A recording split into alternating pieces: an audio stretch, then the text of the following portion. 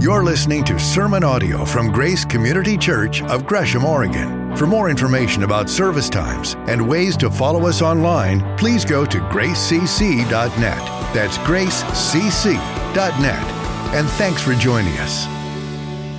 And so now we shift to our James series and our time in the Word this morning. And again, if you're newer with us, we've been in a series through the New Testament book of James. We're now to chapter 4. And we're looking at just a handful of verses this morning, but they are so practical and so relevant and so powerful, just like God's Word is, but especially these verses here this morning. So as I was preparing for this, I was reminded of how relevant this is for my life. I've been reading and rereading these verses, not just because I was going to preach this morning, but also because this is really where I'm at in my life as well, but also my family.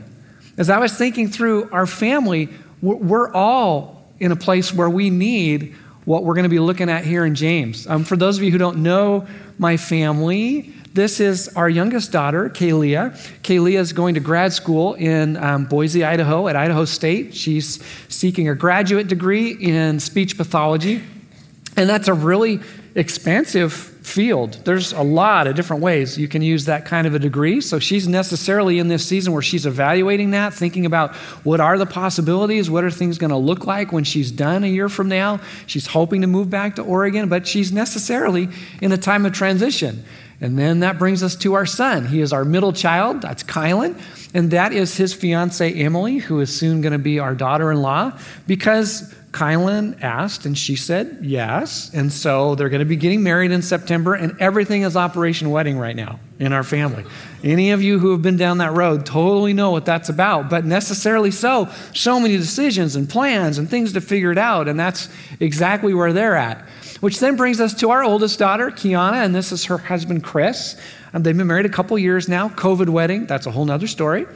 And they're at a place in their lives where they're also in some transition. Our daughter, Kiana, is a medical assistant, loves it, and has opportunities for promotion and is just thinking through where that's going to go. And our son-in-law, Chris, has a number of things that he's considering and checking out in terms of job, career, what have you. And they're in a season of transition. And then it brings us to Jamie Lynn and myself. We're in a season of transition. For the first time, literally in 30 years, we are not caring for or helping a dying parent finish their life. We have helped all of our parents finish now. And so we're in this season where we're on the precipice of becoming empty nesters again. We were empty nesters for 3 months. And we're about to become empty nesters again. And so we're necessarily thinking about, what does this next season look like for us? How do we want to invest ourselves? What's this next season of life going to be like? But the reality is, you don't have to be going through a transition for this passage to be relevant for you. Because the reality is, all of us have to make plans. Even those of us who have an aversion to plans. That in itself is a plan, right?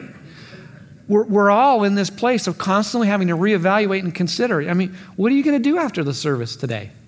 Don't tell anyone. That's called a plan. What are you going to eat for lunch? What are you going to eat for dinner? What's this next week hold for you? What are you going to do this summer? Are you going to take a vacation? Are you going to hang around? What's this fall mean for you? We could just go on and on and on. Introduce relationships into this calculus, all sorts of stuff. We're always confronted really with this reality of, we got to figure things out. And none of us can see the big picture. And all of us make mistakes. And yet, here we are, trying to figure life out. Well, these series of verses we're going to look at, this passage, is right up your alley and mine.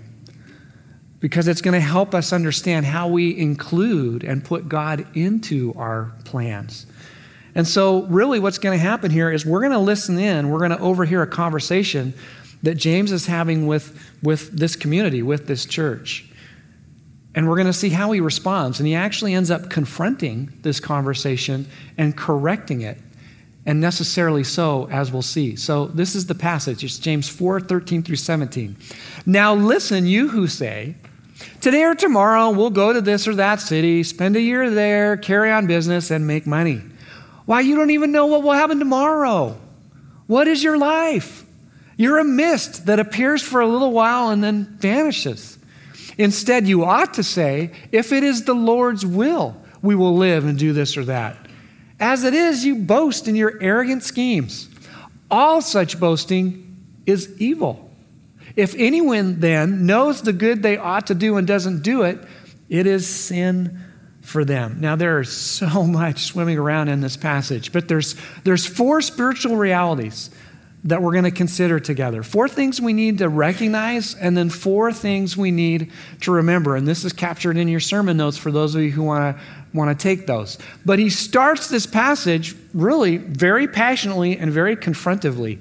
Sometimes when we read our English translations, it's just one of the dynamics of translation is we lose some of the effect or the force of what we're actually reading. This is James coming up to proverbially a conversation that's going on and him grabbing someone by the shoulders and saying, listen, get this, understand, hear this. You have got to tune into this. There's passion and there's intentionality and there's kind of this in-your-face emotion that he's expressing here. And he's speaking to this. And it's this reality that sometimes takes place where we think we have more control over our life than we really do. Because look, he reminds them that your life is like a mist. Jamie and I, as many of you know, run just about every day, and we take a number of routes through our neighborhood, but invariably we go down to the Springwater Trail as part of our trail, part of our route. And there's this one guy who we constantly see, and it's like that. When you're out in your neighborhood, whether you're walking your dog or whatever, if you do that over time, you get to know people. You get to recognize people, and you get to understand or appreciate the patterns of certain people. And there's this guy who's always on the trail, it seems like ahead of us, and he's vaping.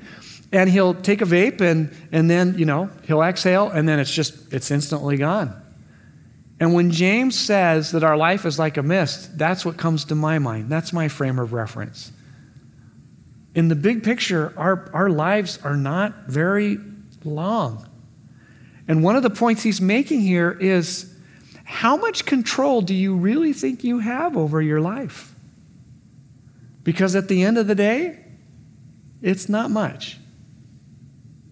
By way of example, can you control the weather? Are you the person we thank for the wettest spring in our history? Will you please stand up and identify yourself? We have some words we like to have with you. Or are you the person who ordered the 99-degree day? We'd love to give you a hug, just no more, please, right? So, how much can we really control? Can't control the weather, can't control what other people think, can't control how other people drive. You fill in the blank, can't control. But we think we can. And what James is saying here right out of the gate is, you overestimate how much control you really have over your life. And there is an arrogance that comes with that we'll steer into here in just a bit. But that's really where he's going with this. And the antidote to that is really to remember who the Lord of our life really is. Now, a little practice we did 2 weeks ago. Take your hand, point up in the sky. And some of you are going, I ain't doing that. I do it anyway. Raise your hand, point up in the sky. Say, God. Now point to you and say, not. Right?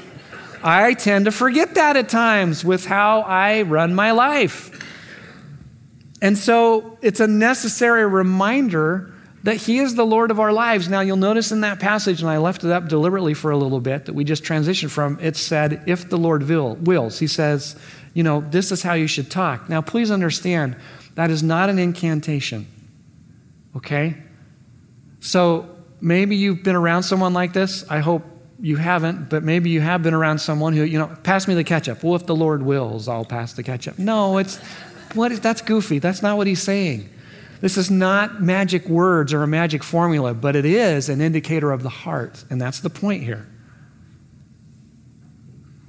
Their hearts are not aligned with God's because God's not included in their plans. Life is pretty much all about them. And so, because we're different personalities, we're going to hear this differently. And so one of the questions that this passage begs then is it okay to plan? Should we make plans? And the answer is, of course, absolutely we should. God has a plan. In fact, many. And God's plan is going to happen, regardless of what we do to oppose it or not align with it. So yes, we plan because God plans. And there's a bent that we all have by personality. And some of you, this is music to your ears because you're the planners. And you know who you are. There will be an itinerary. There will be a destination. Yes, as a matter of fact, I do know what I'm eating for lunch today. Thank you very much. And I do know what I'm going to do after that. And I do know how many vacations I'm taking this summer. So just in the spirit of honesty and transparency, who are our planners in the room? Yeah, don't be shy. This is not a shaming exercise, okay? Yeah, guilty as charged, right? Yeah, I'm in your camp. I'm a planner by nature. And you know what's fun? Whenever I ask a question like that is to watch you and those of you who are sitting next to each other, the little elbow, starts to happen. Raise your hand. And because we're planners, of course, we're going to raise our hand, right? But planners struggle with certainty. And this is why. Because I'm a planner. I totally get this. I make plans, and then God interrupts them. And that is not okay. Because I have a plan. And again, these are all generalities we're talking about here. And there's a spectrum of this, right? Of those of us who are real planners and those of us who are poser planners. But all that being said, there is this attitude we can have where we're indignant, where we're offended, where we're frustrated when our plan gets interrupted, our time gets interrupted, our agenda gets interrupted. And the reality is, if God really is the God of the universe, then he has a blank check to interrupt your and my plans whenever he wants to. Because if that's true, we even need to change our language. God never interrupts our plans. Because he's God, and we're not. But there's another bent that we can have here. And just like we could call planners by other less flattering names, we will be kind and use a different name here for this. But we have our options open people who are also in the room. Any options open people? And I know there's more because by your very nature, you're keeping your options open and you're not raising your hand. I'm going to wait to see what's... So this is a continuum, right, of bent as well. We have options open people who would not make a plan if their life depended on it. The plan is there is no plan. Let's just see what happens. Let's see how it goes. And then on that spectrum, there's our options open people who, they do make a plan eventually, but they have to consider all the options before, they really need to do before they can really do something. Okay, that's fine, but your struggle isn't going to be certainty. Your struggle is going to be uncertainty. Because you can be so concerned about keeping your options open that it leads to paralysis. And the amazing thing about what James is saying is this is remarkably balanced, what these scriptures are saying. For those of us who are planners, there's a necessary humility that needs to come with that. Humility for the confident. For those of us who like to keep our options open and don't like to make a plan necessarily, there's confidence for the humble. Yes, make a plan, but be willing to modify and adjust it at the end of the day. But he also speaks into this, that we can overestimate our time and that we need to remember the brevity of our life. That's that whole analogy with the mist. And again, this isn't too far behind this illusion of control that we think we have over our lives. Life is so unpredictable. We think that, things are fine. We got plenty of time to live our lives. And then you get a health scare. Or someone you love now is waiting on a test or a scan. Or there's a loss in your life. Or you have a near miss in traffic. You fill in the blank, but we get these unwelcomed reminders that life is shorter than we can think. Yesterday was our Messenger family reunion. Happens annually, and I don't get to go every year, but got to go this year. And in particular, I was asked to come and to pray for our meal time. That is kind of an honor that has fallen to the oldest Messenger male And we have a big clan. I mean, when everybody comes to our reunion, it's a lot of people. It's huge. We have a big family on my side of the family. And there was a smaller than normal gathering yesterday, and that was fine. People were busy and just what have you.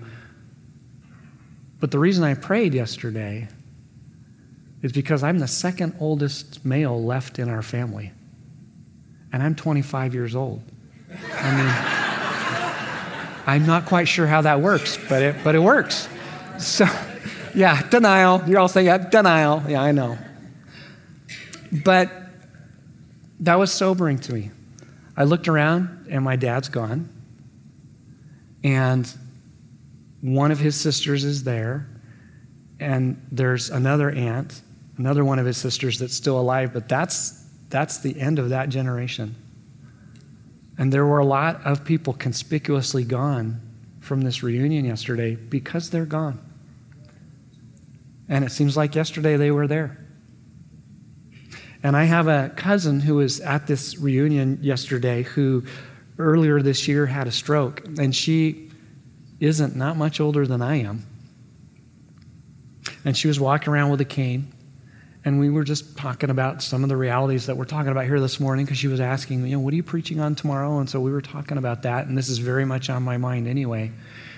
And she said, when they brought me home from the hospital after my stroke, it took 3 people to help me get across the room because of my paralysis. And she said, but you know what? I can now walk on my own. And she's still paralyzed on one side, but she said, I can talk, I can dress myself, I can feed myself, and I can walk around without help. I am so grateful. I thought, wow, what perspective. She has every reason to be bitter, every reason to feel like she's entitled, and she lives exactly the opposite. How often do we focus on what we don't have rather than what we do have? And that family is one of the necessary ways we move from living this entitled, prideful life that's being talked about here in this passage once again to a life of gratitude and a life that's rich and good. It's why Moses in Psalm 90 says, teach us, O Lord, to number our days. It enables you to be aware of God's presence, but also to be present, to live every day to the fullest. Is that you? Is that me? Because this pride also shows itself in our language. He talks about these business people boasting, bragging about what they're going to do, and the stuff they're up to is not good. And part of what's going on here is an arrogance of overimportance. See, we have this bent to overestimate how important we really are. In fairness, we also can underestimate our value as well. But the context here is about pride. It's about overestimating our value. And I was reminded of this as I was reading in the Old Testament. I'm reading in 2 Samuel. And for those of you who remember this history in Israel's history, so one of David's son, Absalom, who was very charismatic, evidently good-looking, attractive, charismatic personality, leader, and he eventually overthrows his dad, overthrows King David. But in the lead up to that, he knows that, God has blessed him, and he's good-looking, and people want to follow him, and so he gathers around him 50 people, 50 guys, to run ahead of his chariot to announce his arrival wherever he goes. Feels a little arrogant, doesn't that? That feels a little off, because it is. It's profoundly arrogant. It's profoundly prideful. Even in that day and age, they'd go, what is that? Because of how he viewed himself. And you see that kind of foreshadowing and you go, wow, that's not going to end well for him. And it does not. Because that arrogance carries him to decisions that literally destroy his life. Well, my friends, thankfully, we don't have chariots these days and 50 people running ahead of us announcing our presence, right? We have this. What is social media all about? 50 people don't run ahead of your chariot. They follow your every move. And so life, in many ways, becomes all about how many followers do you have? Are you an influencer? Why aren't you an influencer? Do people repost what you do? How many likes do you get? How many views do you have?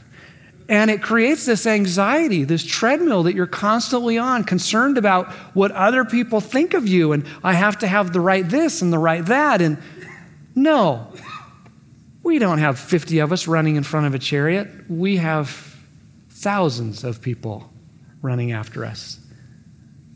Now, again, this is not one of your pastors railing against the evils of social media. Social has some profound blessings and great things about it. But it is designed, unchecked, to promote arrogance. We're so concerned about what other people think. What about what God thinks? What about what God thinks of you and me? Colossians 3:12 says, but he chose us. He chose us. He loves us. He values us, not because we're so great, but because he's great.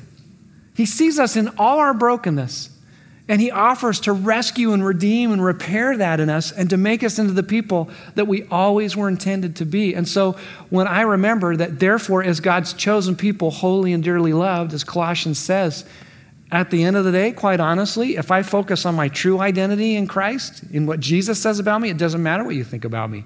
I'm chosen. I'm holy. I'm created to have this distinct, incredible relationship with God, and I'm dearly loved. Doesn't matter what people post about me. Doesn't matter what people say about me or even think about me. What matters is what God thinks. That's pretty powerful. And with that comes confidence and humility.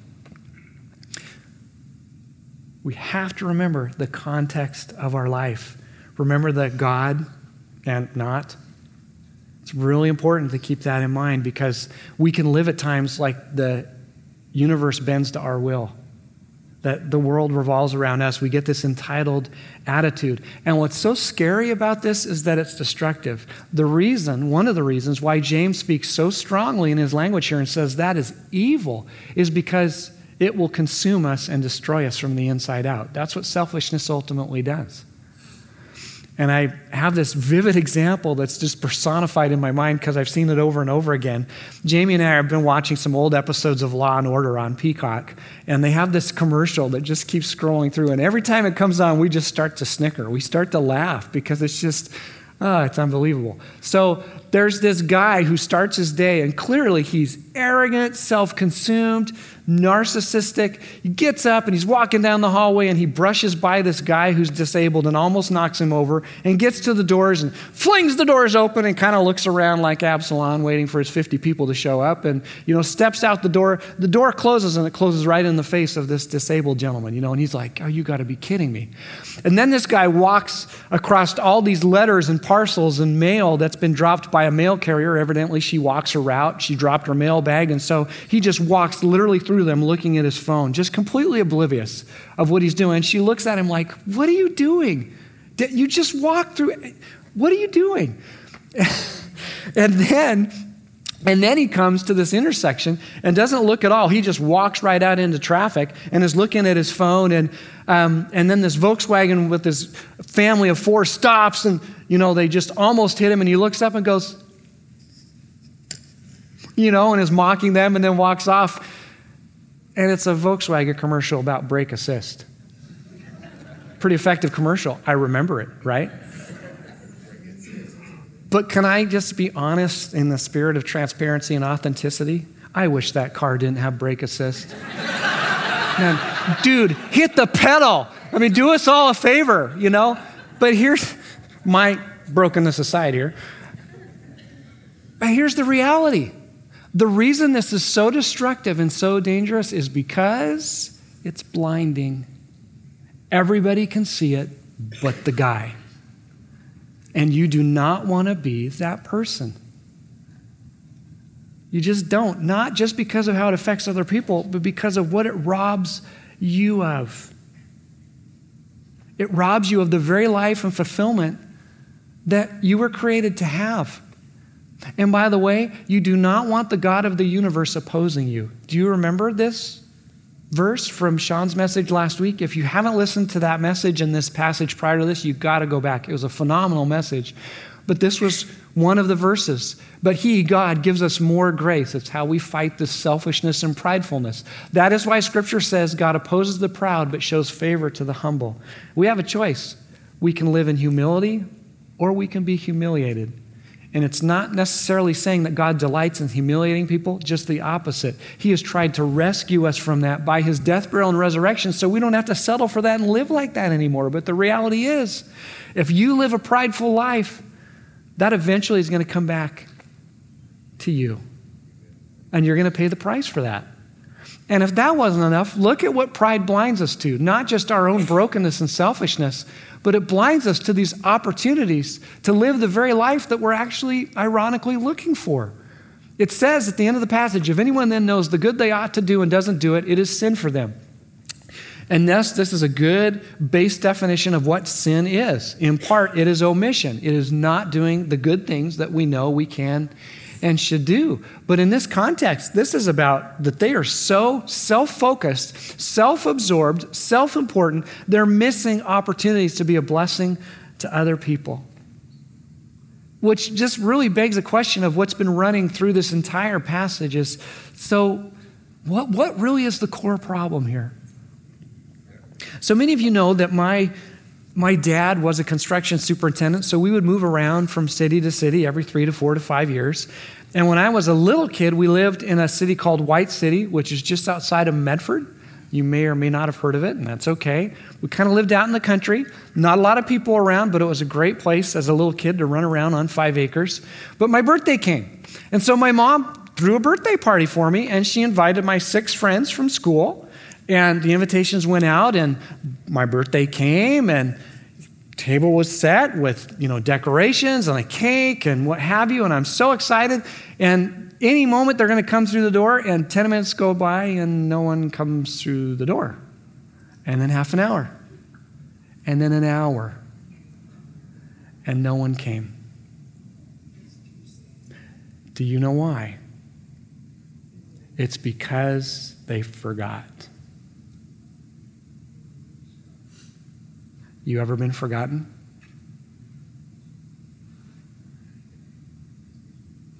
Ever been on the receiving end of that? Now capture for a moment how that feels. And that's what God feels like when we forget about him. That is the heart of what runs through this passage, is this is a community of people who have forgotten God in the daily rhythms of their life. And they have made life so about themselves that they are completely missing him. And what does God say to his people for the sake of relationship and intimacy over and over and over again in his word? Remember. Remember me. Remember. Are you remembering God in the daily rhythms of your life? The amazing thing about this God is, as much as we can all identify with that kind of hurt to be forgotten, he still pursues us. That's why it says he gives us more grace. Because when we didn't deserve his grace, when we didn't deserve his love, when we time and time again have forgotten about him, he still pursues us and calls us back to a life of purpose, which is where we're going to end our time in the Word this morning. What is your purpose? It's the purpose of your life and mine. I couldn't resist first hour, and I won't this hour. Reminds me of Top Gun Maverick. In that movie, Tom Cruise is talking to his friend and his boss, and he's at a defining moment in his life where he's trying to figure things out, much like all of us.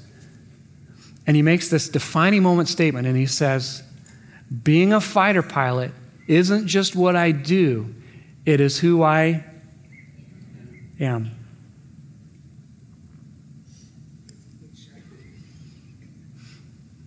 Is your identity and mine really distilled down to what we do? To a career? To a relationship? To a marriage? Or do we have a deeper identity that underlays all those things? And the answer is, yeah, we do. It's talked about many places in God's Word, but God reminds us of it here. So whether you eat or drink or whatever you do it all for the glory of God. 1 Corinthians 10:31 tells us. You were created, and I was created. The purpose of our lives is to know God and to enjoy Him forever, and then to help others do the same. That is the purpose of our life, and we do that by remembering God through the rhythms of our daily lives. And one of the ways that we introduce people to this amazing God is through Johnny and Friends. This is a camp that we get to be a part of that ran this last week. There are some pictures here from it.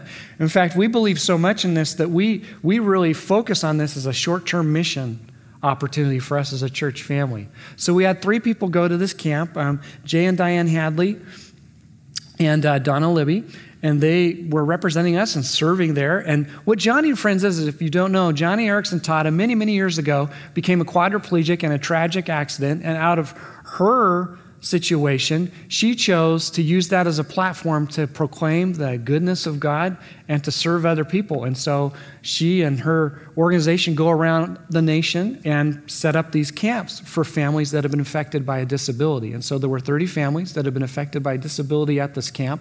And they basically go away for a week, and there's something for everyone in the entire family. And so the Hadleys were there, Donna was there serving, Terry Stetzer, as one of our crew, was there. John Hardesty, who is up here on the bass, he and his wife, Amy, they have an organization called D31, which one of the many things they do is they put on parkour clinics for kids. And so what many of these pictures are is the parkour clinic that they put on for the kids at this camp. Vinny Sylvia, who's one of our folks here, he went down there and he's a hairstylist, and so he styled hair for free. And I mean, it was just this beautiful picture of taking opportunities to be a blessing to others. And quite frankly, it's inspiring to me. And I hope it is to you, because we're going to do it again next year, and we're hoping that more of you will be able to join in on that. Because the purpose of our lives is to enjoy God, to know Him, and to help other people do the same. Because Jesus isn't just our Savior, He's our example, but He's also our empowerment. He gives us the ability to do just that. So I'm going to invite our worship team to come, and we're going to respond in music worship. And there's a big idea that I want to encourage you to take away from this passage today. With all the ground we've covered, it's this: include God in your plans. And that's going to mean different things to us individually. For those of us who know God, it means looking for Him in the rhythms of our day. It's so easy to go through your day and to come to the end of the day and you never saw Him at all because you weren't looking for Him. But to see Him and to see His work, and I'm going to pray that blessing over you in just a minute. But there may be some of you who you know about God, obviously, because you're here, but is He your God? Do you know Him as your Lord and Savior? Have you invited Him into your life? We want to give you the opportunity to do that too. But let's bow our heads together, close your eyes. And just between you and God, how will you include Him in your plans today?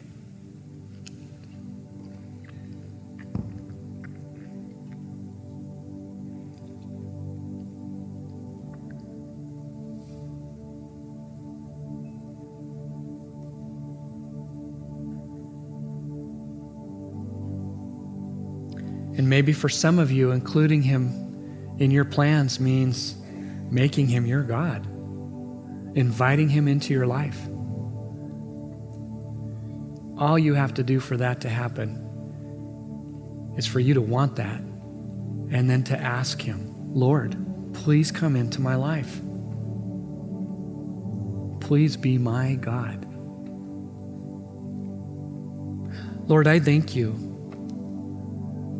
that you pursue us. You come after us. You're pursuing us once again this morning.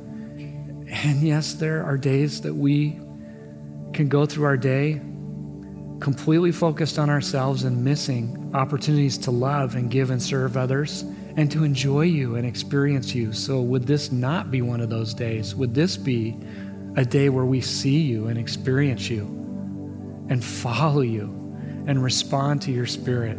Your love is so great for us. Would we recognize that? And would we respond to that now? In Jesus' name, amen.